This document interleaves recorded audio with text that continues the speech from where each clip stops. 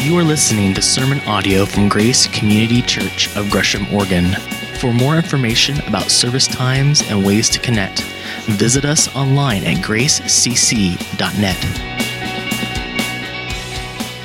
Today, we start a brand new series in the book of Daniel, and I am very excited. At least in my tenure here at Grace, we have never preached and learned through the book of Daniel together on a Sunday morning, and I am so excited about what I'm already learning, and I think what we're going to learn together in the next 6 months.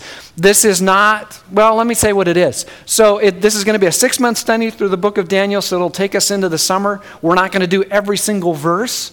We'd be here the next 3 years at least if we did that, but we are going to do a good look at this book together. And we thought one of the best ways to kick off this book and to explore it together is to give you an overview, because it's really important that you understand how this fits together in order to really get as much as possible out of where we're going to go these next months together. So I thought, okay, I can take a considerable amount of time and do this for you, or we can turn to a resource that we've used in the past that does this so wisely and so well. What I'm about to show you is from the Bible Project, and we have used this resource in the past to introduce other sermon series that we've done. You'll recognize the voice, many of you, who narrates this. This is Tim Mackey, who has preached here at Grace before. He's my Hebrew mentor, and he's on the faculty at Western Seminary. But also, another contributor to this series is our own Gary Brashears. He is the theological resource for this. But this is a very comprehensive, very concise, though, and compelling overview of the book of Daniel that we're going to watch together, and then we'll extract some things from that for us in the here and now. But let's watch this together. The book of Daniel. The book of Daniel. The story is set right after Babylon's first attack on Jerusalem, and they had plundered the city and its temple and taken a wave of Israelites into exile. Among them were 4 men from the royal family of David: Daniel, who's later named Belteshazzar, and his 3 friends who you probably know by their Babylonian names, Shadrach, Meshach, and Abednego. This book tells of their struggles to maintain hope in the land of their conquerors. The book's design seems pretty simple at first. Chapters 1 through 6 contain stories about Daniel and his friends in Babylon, while chapters 7 through 12 contain the visions of Daniel about the future. But this 2-part shape is made even more interesting by another design feature, and that's the book's language. It begins in Hebrew, the language of the Israelites, but chapters 2 through 7 are written in Aramaic, a cousin language to Hebrew spoken widely among the ancient empires. But then in chapters 8 through 12 it goes back to Hebrew. This design shows how chapters 2 through 7 are a coherent section, but it also highlights the importance of chapters 2 and 7 for understanding the later chapters of the book. Let's just dive in. Chapter 1 introduces the basic tension of the first half of the book. Daniel and his friends, they're really wise and capable, and they're recruited to serve in the royal palace of Babylon. But they're pressured to give up their Jewish identity by living and eating like Babylonians and violating the Jewish food laws found in the Torah. So they refuse, and they choose faithfulness to the Torah, and it puts them in danger. But God delivers them, and they end up being elevated by the king of Babylon. After this begins the Aramaic section, which you'll see has this really cool symmetrical design. So first, the king of Babylon has a dream that, it turns out, only Daniel is able to interpret. It's about a huge statue made of 4 types of metal, and it symbolizes a sequence of kingdoms, and the head is Babylon. But then a huge rock comes flying in, and it shatters the statue, and it becomes this huge mountain. Now, this dream is the first of many symbolic visions in the book, and this one introduces the basic storyline of them all. Daniel says that the statue represents a train of human kingdoms following from Babylon, and they will all fill God's world with violence. But one day, God's kingdom will come and will confront and humble the arrogant kingdoms of this world and fill the world with the healing justice of God's reign and rule. After this, chapter 3 tells the famous story of Daniel's 3 friends who refuse to bow down and worship a huge idol statue, which, like the statue in chapter 2, represents the king and his imperial power. And so the friends are persecuted. They're thrown into a fiery furnace, but God delivers them from death, and they're exalted by the king, who now acknowledges their God as the true one. After this come a pair of stories about 2 Babylonian kings, the father, Nebuchadnezzar, and then his son, Belshazzar. They're both filled with pride because of their imperial power. And so, like in chapter 2, God warns them both through dreams and then visions, which, also like chapter 2, only Daniel can interpret. He says that both kings are to humble themselves before God, and both kings arrogantly resist. So Nebuchadnezzar is stricken with madness. He becomes like a beast in the field. But then he humbles himself before God, and his humanity returns to him. He's restored as king. This is in contrast with his son, Belshazzar, who doesn't humble himself before God, and he's assassinated that very night. Now, these two stories draw this imagery from Genesis chapters 1 and 2 and Psalm 8, where humans are depicted as the royal image of God. He's given them authority to rule over the beasts of the field and the birds of the air on behalf of God, who is the world's true king. But when human kingdoms forget that, when they rebel and make themselves and their power into a god, they become less than human, like violent beasts who will face God's justice. Which brings us to chapter 6, the pair of chapter 3. And this time it's Daniel who's being persecuted, because he refuses to pray and worship the king as a god. And so, like the friends, he's sentenced to death, and he's thrown into a lion's den. But God delivers him from the beasts, and like the friends, the king exalts Daniel and praises his God, which brings us to chapter 7. It's the pair of chapter 2, and the center of the book where all its themes come together.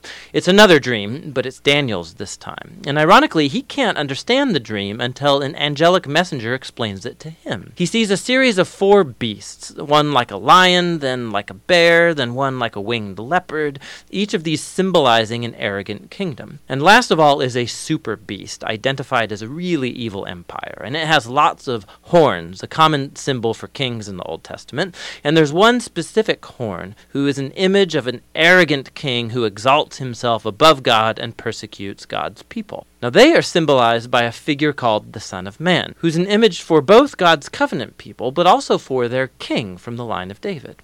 But then all of a sudden, God, who's called the Ancient of Days, comes and he sets up his throne. He destroys the super beast and he exalts the Son of Man on the clouds, where he comes up to sit at God's right hand and share in God's rule over the nations. We can look back now and see how all of these stories in the first half fit together. The 3 stories of faithfulness despite persecution, these are meant to offer hope to God's suffering people among the nations. But they suffer because human kingdoms have rebelled against God and have become beasts.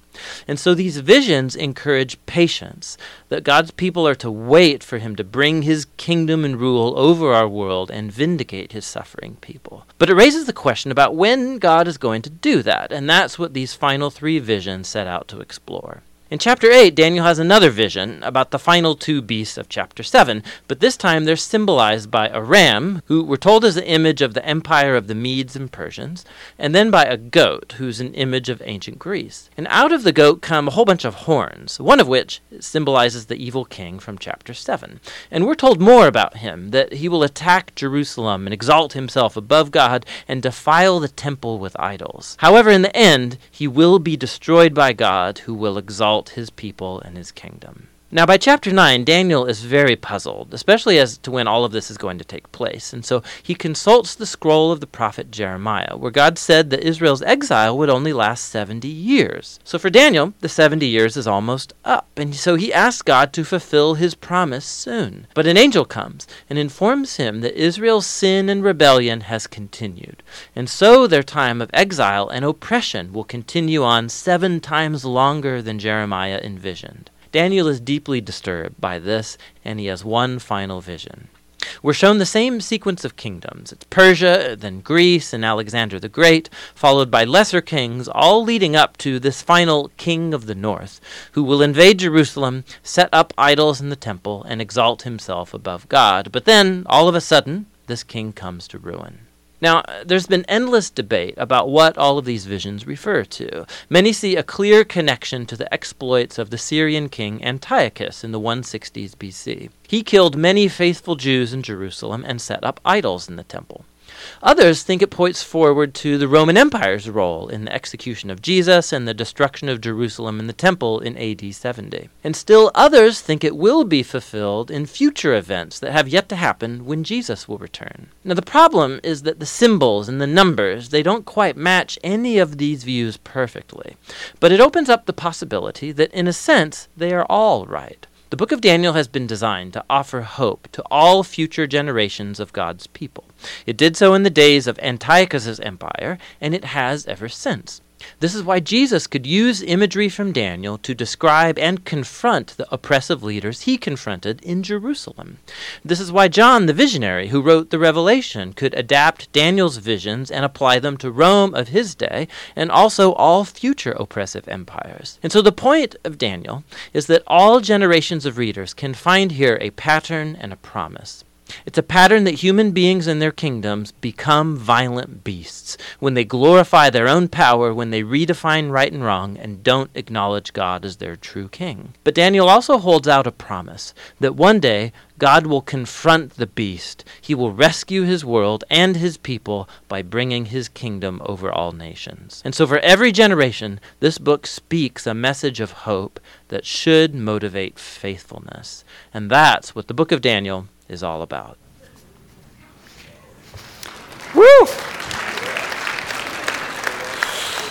Nothing like Daniel through a fire hose in 8 minutes, right? There'll be a test before we let any of you leave, okay? You need to take care of all that. Isn't that great? So well done. Let's close in prayer. My work is done. Easiest sermon I've ever preached. But this, again, can be found at the Bible Project.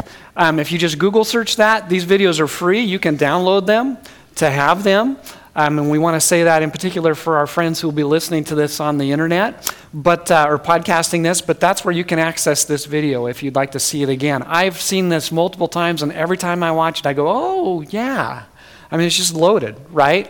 So let's try to bring some of that together, okay? And as we do, some dynamics that are important for us to understand about the book of Daniel, and then we're really going to look at how we apply some of this to the here and now. This is a historical and prophetic book. At the time that this was given to Daniel, that this was written, this was all future. But now with the benefit of hindsight and history, we can look back and see how some very specific things played out in these prophecies. But there's also a futuristic element. As you heard from this, there are prophecies that are yet to be fulfilled, because there are really two types of literary styles that meet in this book. It is historical narrative. It is telling a story of what truly happened, but it's also telling us what's truly going to happen in the future in this style of writing, this genre called apocalyptic. And this is a writing style that really had its heyday about 200 years before Jesus was born, and then really went extinct and vanished about 200 years after Jesus' death, burial, and resurrection. So apocalyptic is written in symbols and imagery, and it can be very, very confusing because it's its own literary style. And we're hoping to be able to give you some tools to be able to understand and apply narrative and apocalyptic in this series, because Daniel and understanding Daniel is fundamental to understanding the book of Revelation, which is apocalyptic. And much of what Revelation reaches back to and talks about in what it says is reaching back into Daniel. So we'll try to give you some handles here and there for that. But this book is profoundly practical and very, very personal and applicable. I think you'll find that this book is going to speak powerfully to our day and age today. How do you live in a culture like ours that is in many ways hostile to Christianity? How do you live distinctly in a culture like that? How do you navigate all the gray that continues to surface in life and in our culture? How do you make your way through that in a way that honors God and honors His Word? And really, this is a timely, timeless book for us. It's timely, and again, it's very applicable to the here and now, but it's also timeless in that you're going to find truths here that God's people have clung to and lived out for centuries and centuries and centuries before us. So it's a great book. Are you ready? Can we dive in? We've titled this series, Present Faithfulness, Future Hope. And I'd like to unpack some of that here this morning. What are some broad truths that we can extract from this book that help us be faithful in the here and now, rooted in the hope that God gives us? That's where we're going to go. So we'll start in the very beginning of the book, in the first verses here, Daniel chapter 1, verses 1 through 2. And understand, as we dance our way through the book today, we are going to circle back around and give a more comprehensive look at each of these, but this is where we'll start. In the 3rd year of the reign of Jehoiakim, king of Judah, Nebuchadnezzar, king of Babylon, came to Jerusalem and besieged it. And the Lord delivered Jehoiakim, king of Judah, into his hand, along with some of the articles from the temple of God. And then he carried off to the temple of his God, and these he carried off to the temple of his God in Babylonia and put in the treasure house of his God. Now you need to understand that in Near Eastern thinking, that when my army and your army fought one another, and my army defeated yours, I didn't just defeat you, I defeated your gods. Because my God or gods were stronger than yours. You lost the battle because your gods were wimpy, weak, or simply non-existent. And mine clearly was the stronger God. And so what's being communicated here is that Yahweh God, the one true God, has lost. That's what the Babylonians thought. By his very actions, that's what this king was saying by taking some of the holy, special articles from the temple and putting them in his own temple, in his own treasure house. Babylon didn't just defeat the Jews. In their thinking, they had defeated the Jews' God, and God had lost. So if you were betting on Yahweh God in your March Madness bracket, you bet on the wrong bracket. He lost. But is that really what happened? Because from the standpoint of many of the Jews, they had lost everything. They had lost their land, they had lost their temple, they had lost their identity, and they had lost their God because their God had lost. But is that really what happened? And the answer is no, not at all. Because God's word tells us and told them that this was going to happen. It was prophesied hundreds of years before this happened, that if the Jewish people did not repent, if they did not return to God, if they did not live their life his way, his terms, so that he could bless them, then he would be forced to punish them, and they would lose everything. And prophet after prophet after prophet told the people this. Isaiah told them this. Jeremiah, who was a contemporary of Daniel's, told them this.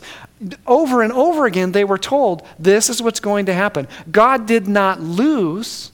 God let this happen as an act of judgment after countless warnings to the people that they needed to repent and turn back to him. God didn't lose. God was the one who allowed this to happen. It was an act of judgment. Yet I can imagine that in the minds of a number of the Jews, not only did it feel like God lost, was God real? Did he exist? Was he negligent? Was he neglecting them? Or was he, worst case scenario, non-existent? And for 70 years, they were exiled in Babylon. Over 70 years, actually. So how do you make sense out of that? Does it ever feel like in our day and age that God is lost? As our culture gets more and more broken, evil becomes more and more overt. That which is evil is called good and held up as the standard for all of us to live our lives by. As that continues to perpetuate, does it ever feel like God is lost? Or that maybe he's taken a break and stepped out and things are just kind of going the way that they're going? Well, whose version of reality are you going to accept? Whose version of reality were the Jews going to accept? Because circumstances, everyone around them in this hostile culture they were in was telling them, you've lost. Your God isn't real. Your God is non-existent. Or at the very least, he's neglectful. He doesn't really care about you. So whose voice are we going to listen to today? Because it's so important, it's so crucial, it's so fundamental that the version of reality we subscribe to is God's, revealed to us by his word. God's word is what we should anchor ourselves to. Not what's going on around us, not what others say, but what God says. Because in the big picture, God is always at work. He's always building his kingdom. He's always working his plan. He's always fulfilling his promises, even when his promises take far longer than we think they should for him to fulfill. Do you believe that? Do you believe God is at work today? Whose version of reality are you listening to? Because one of the ways Daniel fuels our faith is that the things that were prophetic, that were future, that are talked about here are now history. They played out exactly the way God said they would. Consider this from Daniel chapter 2, which we'll look at in greater detail in a couple weeks. But the king has this dream and wants it interpreted, and eventually Daniel is the one who interprets it. And this is what he says to the king of Babylon. Your majesty looked, and there before you stood a large statue, an enormous, dazzling statue, awesome in appearance. The head of the statue was made of pure gold, its chest and arms of silver, its belly and thighs of bronze, its legs of iron, its feet partly of iron and partly of baked clay. And while you were watching, a rock was cut out, but not by human hands, and it struck the statue on its feet of iron and clay, and it smashed them. And then the iron, the clay, the bronze, the silver, and the gold were all broken to pieces and became like chaff on a threshing floor in the summer. And the wind swept them away without leaving a trace. But the rock that struck the statue became a huge mountain, and it filled the whole earth. What's being talked about here? What we would know as history is being talked about here. A succession of kingdoms. The gold head of the statue was the current king of Babylon, Daniel tells us. Babylon was the world power at the time, and then they were superseded by Medo-Persia, and then Greece came along, and then Rome came along, just as God said they would, hundreds and hundreds and hundreds of years before they did. That last there, the feet of clay, and what that represents, there's still a lot of debate about that. Not really sure as definitively, but boy, those other four, absolutely. That's exactly what God said was going to happen hundreds of years before it happened. We got to keep the big picture in mind. And we have to look at our present reality through the lens of God's Word. Because that's what's real and that's what's true. And we can't lose sight of that. Because God is always at work, even if we can't see it. Even if it's not right there in front of us. Can I give you the littler picture of this? Last week I told you, by way of example, what a typical week for our elders looks like. And I told you some of the shepherding situations our elders were involved in. I told you that one of our elders was working with a family where someone was demonized. The rest of the story to those examples is that in this family, through that time of prayer and intercession, the son and the father spoke for the first time in years, and there was some healing that happened in their relationship. The guy who is caught in porn right now is getting help and is repenting and is working his way through that. That marriage that was struggling and hurting is getting some resourcing and is moving forward. That person who is bitter and critical is also choosing to repent, and there's some healing that's going on in their life. That person who had some horrendous losses in their life, just deep, deep grieving and sorrow and hurt, who for years couldn't step inside of a church because of the nature of their grief journey and just what was going on, was in church for the first time last week. God is always at work in Daniel's day and in our day too, and we have to remember that. And because God is at work, it means that we join him in that work. We look for his work and we jump right in the middle of it. And we follow the Spirit as he guides and leads us. And that means we live our lives distinctly. And Daniel is an example of that. Daniel chapter 1 tells us this. That shortly after they were deported, they came to Babylon. The king ordered Ashpenaz, chief of his court officials, to bring into his service some of the Israelites from the royal family and the nobility. And this is Daniel and his friends. Young men without any physical defect, handsome, showing aptitude for every kind of learning, well-informed, quick to understand, qualified to serve in the king's palace. Some of you are thinking, yeah, that describes me, right? Well, that's what these guys. He was to teach them the language and literature of the Babylonians.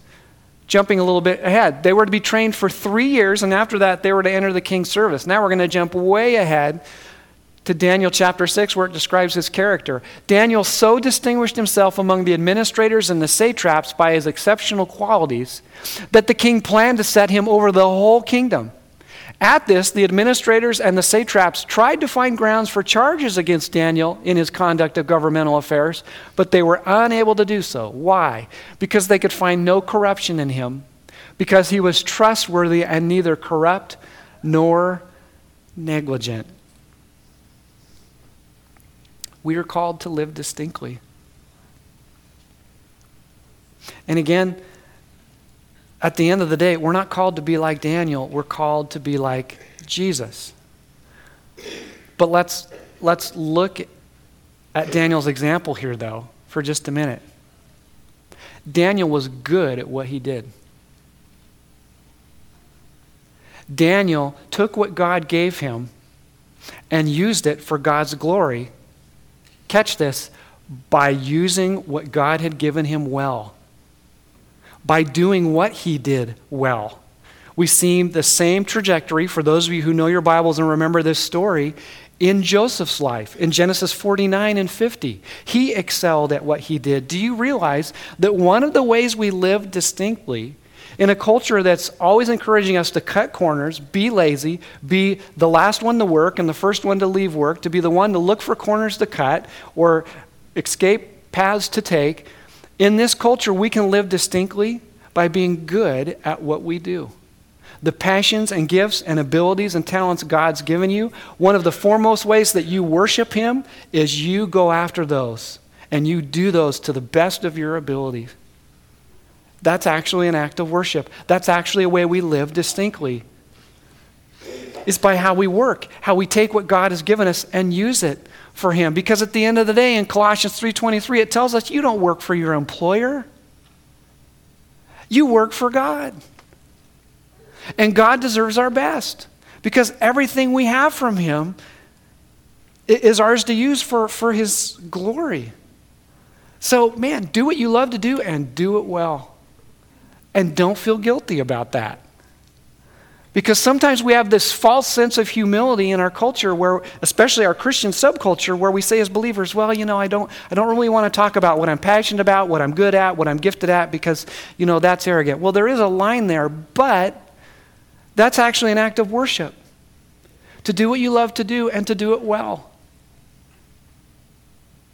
They couldn't find any grounds to entrap Daniel in part because he was good at what he did.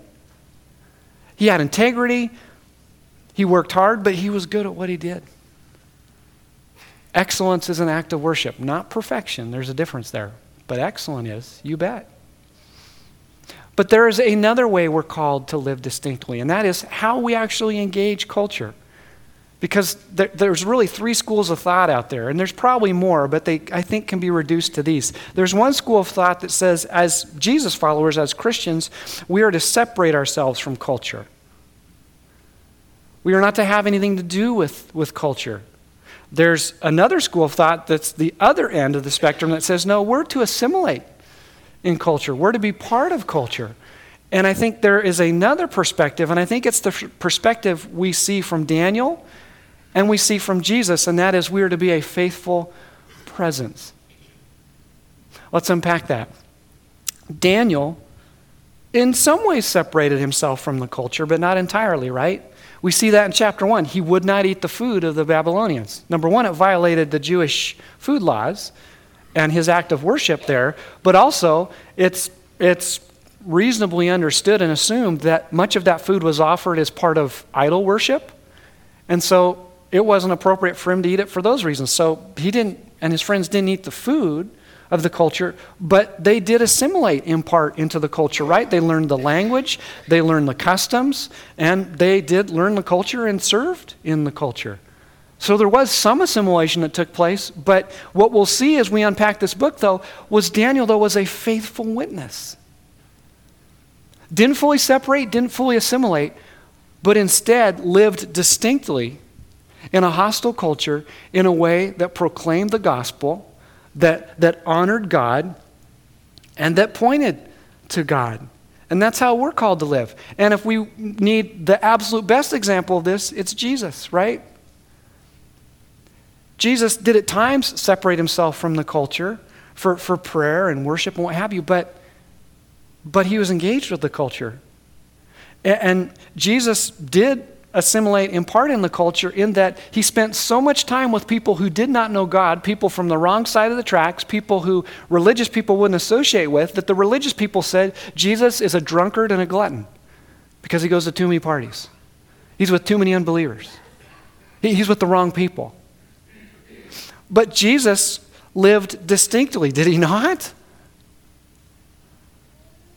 And that's what we're called to be, is a faithful presence. So it matters how we live our lives. And Daniel will help instruct us in that. But we're also called to do this, and this is tough. It's this idea of waiting. In Daniel 9, it says this, and we heard this in the overview. In the first year of Darius, son of Xerxes, a Mede by descent, who was made ruler over the Babylonian kingdom, in the first year of his reign, I, Daniel, understood from the scriptures, according to the word of the Lord given to Jeremiah the prophet, that the desolation of Jerusalem would last 70 years. So I turned to the Lord God and pleaded with him in prayer and petition, in fasting, and in sackcloth and ashes. And we'll jump ahead here. An angel of the Lord appears to him and answers his prayer and gives him some specifics and says this: 77s are decreed from your people, or for your people, and your holy city to finish transgression, to put an end to sin, to atone for wickedness, to bring in everlasting righteousness, to seal up vision and prophecy, and to anoint the most holy place. Now, in fairness, there's a lot of discussion about what are the 77s. Is that symbolic language? Is that actual numbers? The Babylonians had a different calendar than we do with our Gregorian calendar. So as you start doing math, what does all this add up to? Well, really, what's kind of cool is that with either calendar, it almost to the day pinpoints Jesus' death, burial, and resurrection. That this is pointing to Jesus. I mean, it's pretty amazing. But park that for just a minute. Because Jesus picks up on this same prediction and says this, and we'll come back to that point there. He picks up on this where it says, an abomination that causes desolation, that this is going to come. He picks up on this in Matthew 24, and the way he picks up on it, I think, is significant. Jesus and the disciples are coming out of the temple, and Jesus turns and he says, all this is going to be razed to the ground. Jesus makes his own prophecy, and then he connects it back to this passage in Daniel and quotes this, an abomination that causes desolation. And so the disciples do what you and I would do. They say, when? Give us a timeline. Tell us when this is going to happen. And what does Jesus do? He doesn't give them a timeline. He gives them truths. And one of those truths is that you're going to have to wait for this to happen. And if you think back with me to Matthew 24 and Matthew chapter 25, in Matthew 24 he says basically, I'm not going to give you a timeline. That's not the point. And also in Matthew 24 he tells the parable of the 10 virgins.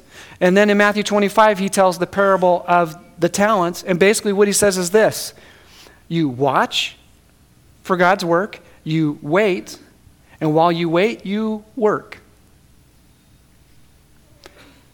Practicing worshipful and purposeful waiting is what we are called to do as God's people. This is less about timelines and trying to figure out when God is going to do what he's going to do, and more about living out the truths of his word in our daily lives. Worshipful waiting is purposeful and productive waiting. Do you wait well? This may not be true of you, but I don't. I wish I did, but I don't. You know, my browser takes an extra 2 or 3 seconds to refresh, and I am not happy. Well, I need a new computer. This needs to be faster. I don't like to wait. And we completely misunderstand the principle here if we internalize this and process this and make sense out of this by thinking that waiting means doing nothing. Waiting means marking time. Waiting means wasted time. Waiting means we're not doing something productive. That is not at all a biblical principle of waiting and what is being modeled to and taught to us through this book. Daniel pleads with God, please bring an end to our exile. And God says, you're going to have to wait. And if we begin to think about this more globally in Scripture, before we feel too sorry for ourselves about having to wait on God for his promises, haven't God's people always had to wait? Did Abraham and Sarah have to wait on God?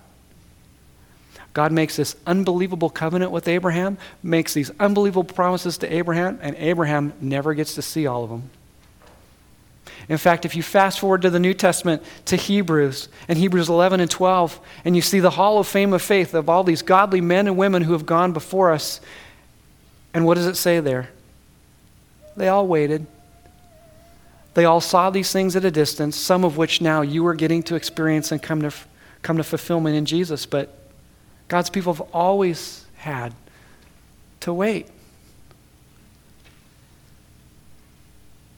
Big difference between marking time and wasting time and waiting. Jesus said he's going to come back. It's been over 2,000 years since he said that.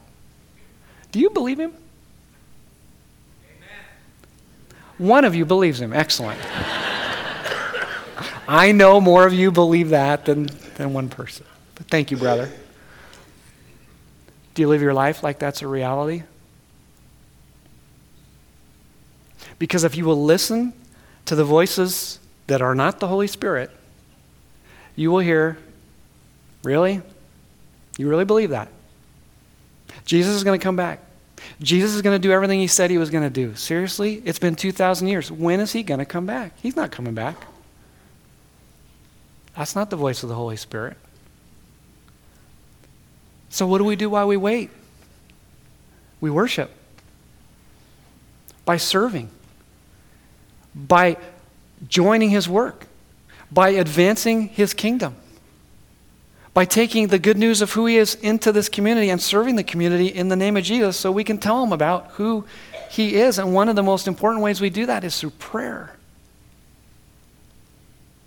I am praying more and more for you than I ever have as your pastor, because God in his infinite patience continues to teach me so lovingly and so patiently that prayer is not the last resort, it is the first resort.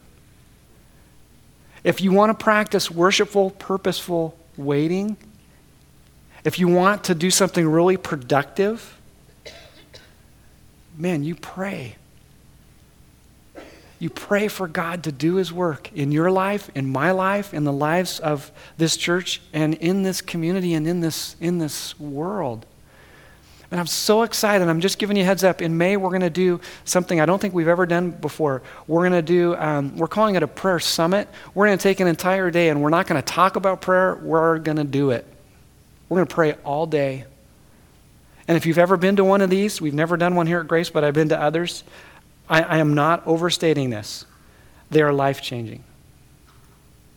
It'll absolutely change the way you look and experience prayer and communion with God. So when that comes in May, I hope you'll make time to be a part of that, because it will be powerful.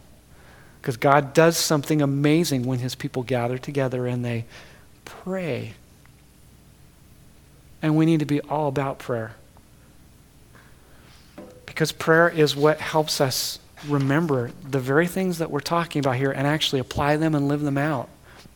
I'd like to leave you with this story that I found recently that talks about this reality. In an article in the New York Times Magazine, Dana Tierney described how both she and her husband John, a writer for the New York Times, had rejected their childhood faith. They had their son Luke baptized to placate their families, but that's about it. And when Dana's husband went to Iraq as an embedded reporter, Dana was understandably fearful. But she was surprised at how calm 4-year-old Luke was. She assumed that it was just youthful naivety, until one day when they were watching television together, they happened to see a wedding of a soldier who had recently returned from Iraq.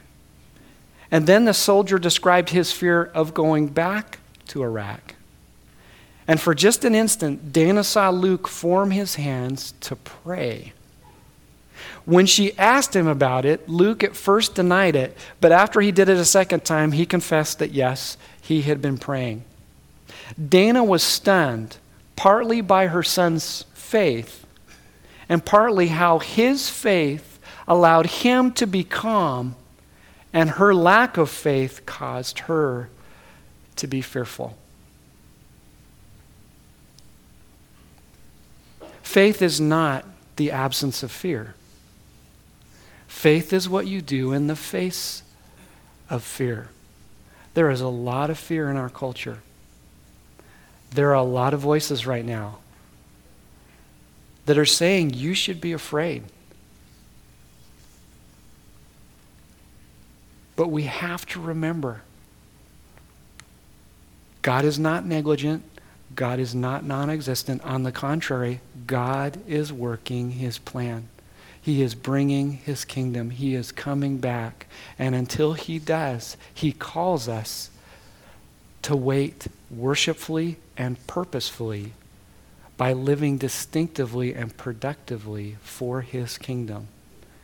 And in the next 6 months, we're going to learn how we can do that even more together. And my prayer for you has and will continue to be that you can be presently faithful because of the future tangible hope of God. God, as we worship you through music and word, we thank you that you haven't left, you haven't lost, you haven't stepped out, you're not being neglectful, you are at work. Despite the brokenness of this world around us, despite the things that we could be fearful of, we thank you that you are God who's at work. We can look at history and see the reality of that. We look at your word in front of us and are reminded that you are the God who always does what you say you're going to do. You keep your promises even when you ask us to wait. So Lord, help us to worship you by how we wait, to work for you, to join you in your work, and to trust you, and to be changed and transformed as a result. Lord, thank you. Sink your truth deeply into us as we continue to follow you. In Jesus' name, amen.